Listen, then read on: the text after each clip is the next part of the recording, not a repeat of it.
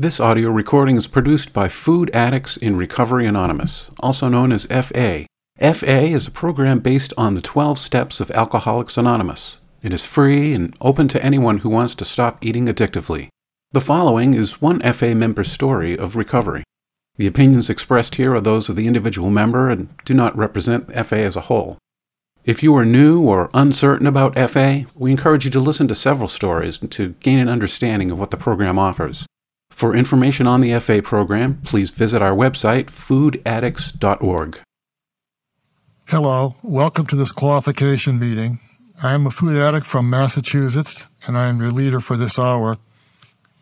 Well, I guess I should start with my numbers. It seems always a good place to start. I've been in FA for going on 16 years. My top weight was about 220 pounds, which is about 55 pounds more than I weigh today. And it wasn't my weight or my appearance that got me into the program. It was my blood pressure. And I'll talk about that as I go through my story. But that's basically it. I came in for not my vanity, but my health. And I'll tell you the ending right now. I'm very healthy today. So, all right. So I'll start at the beginning. There's not much to say because I was not a food addict in my youth. I was brought up in a small family to pretty darn effective parents. They worked hard at being good parents, and I think they succeeded. I didn't really appreciate that until I'd been in a program for a while and look back. I think they probably were better parents to me than I were to my kids. So not responsible for my food addiction,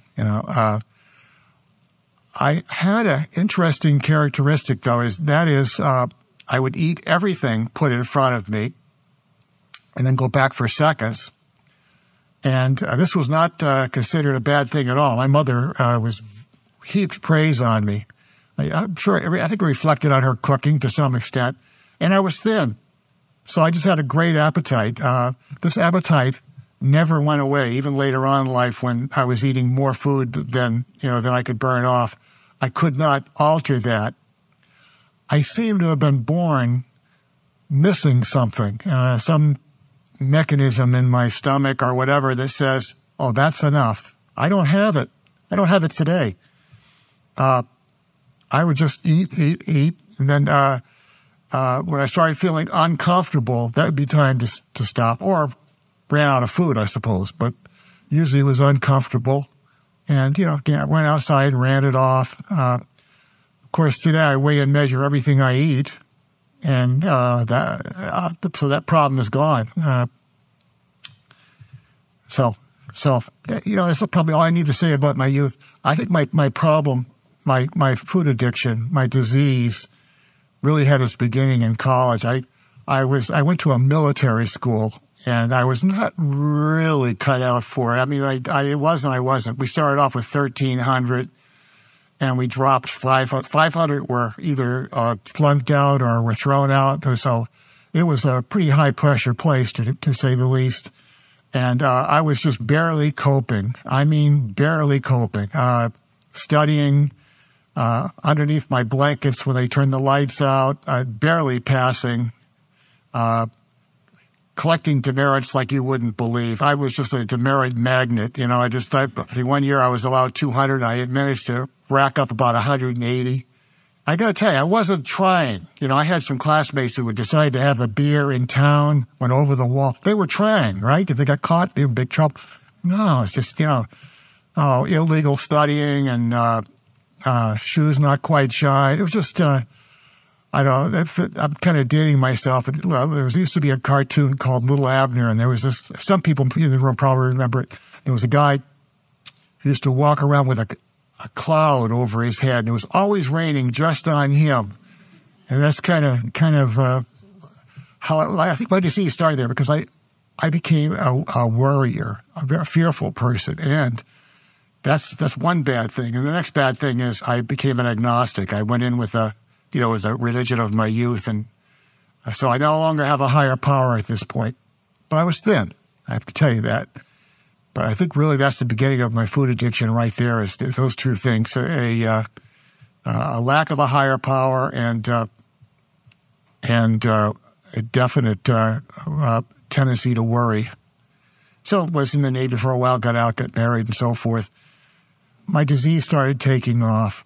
I was worrying to the point where I would often be up in the middle of the night thinking about what was going to happen that day for 1 or 2 hours in the middle of the night. I would wake up in the morning and thinking about the day, start dry heaving. Actually, that's a really terrible thing. Even before I had breakfast, nothing in my stomach, and I'm throwing up, all stress, all worry. And I did. If you'd asked me, I would. First of all, I wouldn't have said I was fearful. I would have said, "Oh, I worry. Yeah, or, I'm very concerned. I'm a very dedicated employee." I would have rationalized it to some extent. It was pure fear. I know that today because I know I don't live that way today. So, I can, looking back, seeing how I live life today or seeing how I live life then, it was clear to me I was just a very, very fearful person. And, of course, the resentments came, certainly towards my wife and family. I thought I could improve both of them. So I was, it didn't work. Trust me. If anyone's ever tried it, it doesn't work. I was telling my wife how she should do this or that. And my daughter, I remember my daughter got her tattoo. Oh, man, it was a little tiny peace symbol in her arm. It was hardly anything. And oh my gosh, if you can't do this. After a little bit of that, about a week or two later, it had a circle around it with wings, So, so it wasn't working. And now my second part of my food disease kicks in. I started not just eating 3 huge meals, but now I started eating in between meals and after my dinner, and clearly it was escape. It was something pleasant to do. If I wasn't pleased with what's going on in my house, or if I was more likely really worried about what was happening at my work, well, I want to escape from that. And I turned to food, So I was eating huge meals, and then I was eating in between meals, and especially after dinner. And of course, you go to bed with a stomach full like that. It's not very pleasant. And I was buying antacid 2 or 3 containers at a time and just going through them. I'd have a hard time getting to sleep. My stomach was so full of acid attack and so forth. It was just not good. This guy gives you an idea of what it was like at that point. And then I started going to every year I was going in for my annual physical. And as I got into my 40s, the doctor said, you're gaining weight every year, and your blood pressure's going up. So I really, if you lose some weight, that you're going to be, you'll be okay. But if you don't, then we could run into some issues here. And the next year, same thing. And I'm sure when he gave me he was a very competent doctor, and he was very eloquent, and I trusted him in his judgment, and I'm sure I wanted to follow his advice. One problem, though, I'm a food addict. And, I can, I'm sure I walked out of it. I don't remember so many years ago, but I'm guessing I probably walked out of the office saying, okay, more chicken, less beef, some kind of a plan. It just doesn't work. I had, in the past, used 2 commercial weight programs and have lost weight. Fantastic. I probably got down to what I weigh today twice. Easily. I ate halfway sane for a few months. The applause I got from the groups, and, reach the end and declare victory. And maybe I maintained that healthy weight for a week or 2, and then, I started putting one bad habit in, then the next bad habit, and when I got all the bad habits back in, all the weight came back on. So this is where I was. Now, my last year out there, I was 49, and my mother-in-law had passed away. We were taking care of my father-in-law, and he had pretty advanced intestinal cancer. It was turned out to be, fatal, but he was alive and well at that point. And so he was living with us while we tried to fatten him up. So we got all of his favorite foods, which we wouldn't normally eat, very high calorie.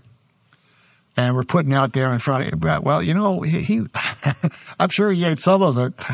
I put on a quick 20 pounds. And then I knew something was wrong. I don't know if anyone has ever had untreated high blood pressure, without you're not taking any medication for it. It's just there.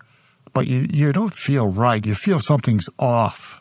And I'd feel a little dizzy, or I started doing some heavy exercise, and I would feel faint, and there was something. I was getting some warning signs. So it's time for my annual physical. I go in, and he weighs me, and I'm up 20. I'm up about my highest weight, about 220, and my blood pressure was something over 116. I remember the lower number because he wasn't that excited about the upper number. I'm so lucky. I got to tell you how lucky I am. This doctor was a little bit unconventional, because the rational, sane, appropriate thing for him to have done was, here's your prescription, here's your pills, see you in a year. And I'm sure there are doctors out there who would do exactly that, and nobody would criticize them, right? It seems appropriate. This doctor said to me, you've been coming for years, this is unacceptable. Your weight is unacceptable. He said it very diplomatically, by the way. I put a little drama into it, but this is definitely the message. No question, I'm giving you the right message. And he gave me a chart to fill out. It was date, weight, blood pressure, the initials of the person doing it, which would have been a nurse. And I had to fill that out for 2 months before I can come back from my backup doctor's appointment with him. And either I or the nurse had to call it into his nurse, and she was keeping duplicate records. He got my attention. I think I became a food addict right then, in the sense that I knew I had a problem. I knew I had to lose the weight. And more important, and very, very different situation here, I had to keep it off. And I knew I couldn't do that. I knew I could lose the weight because I proved that to myself a few times. But I had absolutely no belief that I could keep the weight off. So I think I'm a food addict at that point. And I've obviously hit a low there. And shortly after that, there was a public service announcement in the paper for another 12-step food group. And I saw it, and I don't think I would have seen it if the doctor hadn't got my eyeballs tuned up, and I was ready for it. So I got in, and life started getting better. I lost about 40 pounds, and my blood pressure dropped into the normal range, and I definitely was getting a better life. After a while, my wife joined FA, and I was intensely curious, so I went and tried it out, and I decided it was probably it was my opinion, it was going to be a stronger, more effective program, so I joined it. It was a tough decision to make, but I did it, and my life has been transformed slowly and gradually. Instead of getting up in the morning and barfing about what might happen, I do a half hour of quiet time. That's quite a difference. There's that. And also, I became less fearful. Mostly it happened incrementally. You could hardly notice. I do remember, though, a big moment where a speaker who I respected, she'd been around for a long time, got up and she said, I've got no control of what other people say and do. They're going to do it, and they're going to say it, and after they've said it, or done it, I react. I must have said the acceptance prayer just enough times or gone to just enough meetings that I got it. That was kind of a spiritual awakening. I got it. The next day, everything was slightly different. I had one of those meetings I used to stay up nights for, and I just made sure my work was done. I was an underwriter at the time, and the salesman often asked for things I could not possibly ever do, I wasn't worried about it. I'd wait for him to ask it. After he asked it, I'd figure out how I was going to react. I slept right through the night before. I knew everything was different. Everything was different. What was happening was that I would describe it now as incrementally. In that case, it wasn't really even incremental. It was kind of a big one. I was replacing fear with faith. I was had faith in my higher power, faith that, just an overall faith that everything will work out eventually, everything will work out. Don't have to worry about it. And life's so totally different when I did that. As far as my resentments, and I got into lots of AWOLs, one after the other, and every time I passed through an AWOL, I felt like my resentments were less, my fears were less. My resentments towards my daughters, I kept working on and working on. One daughter in particular, I struggled with a lot. She's a free spirit, does nothing illegal, nothing immoral, lives a totally different life than most people. She's eccentric. And it drove me up a wall. She decided she didn't like her job and quit it and go get another job, or she decided she didn't like where she lived, she'd go someplace else. And so I worked on that, and then she'd do something else, and I'd get a resentment. It was like whack-a-mole. I remember see that game where.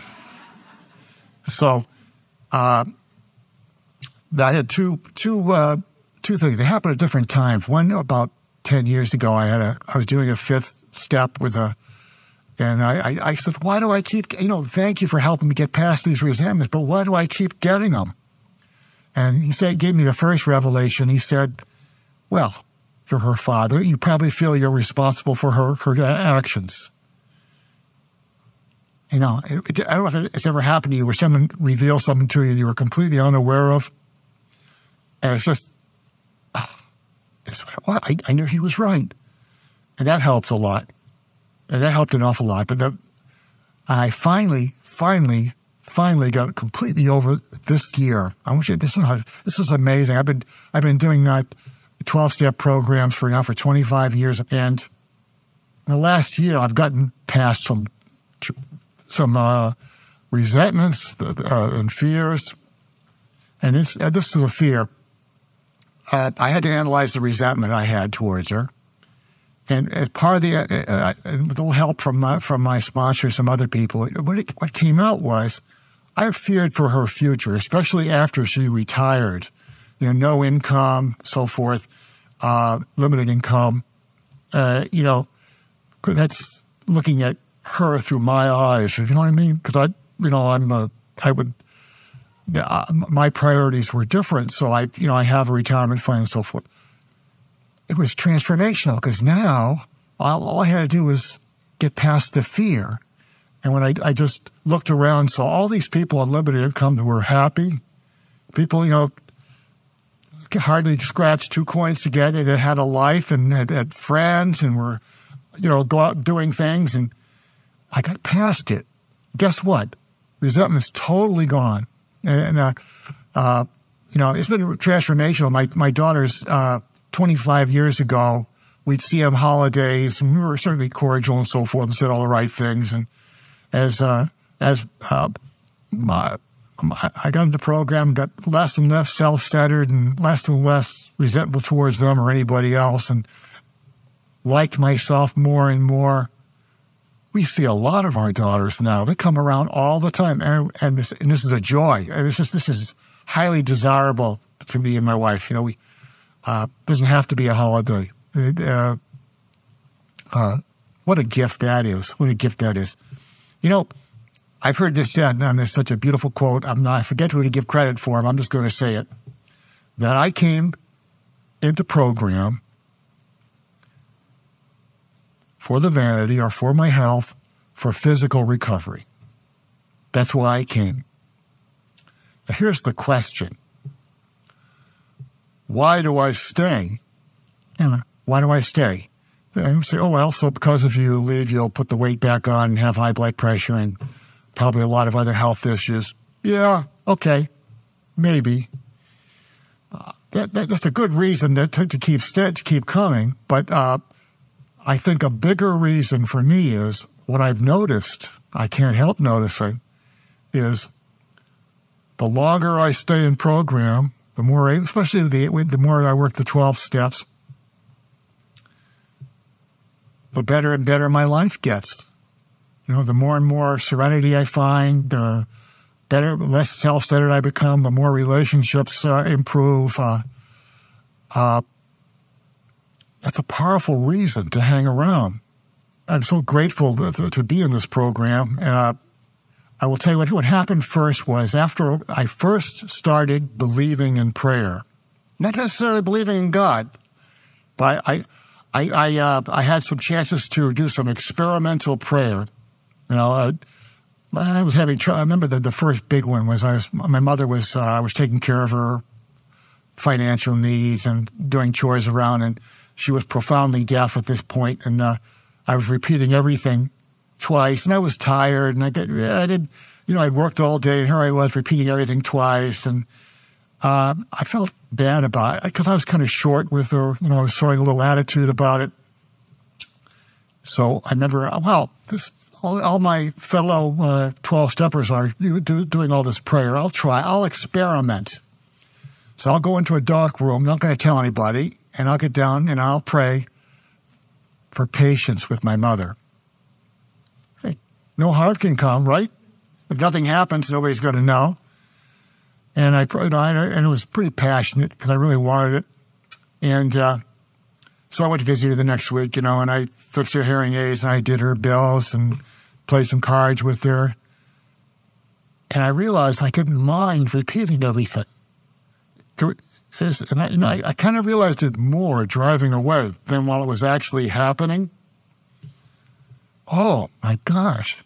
That got me into a habit of praying. I prayed mostly for personality change, for attitude change.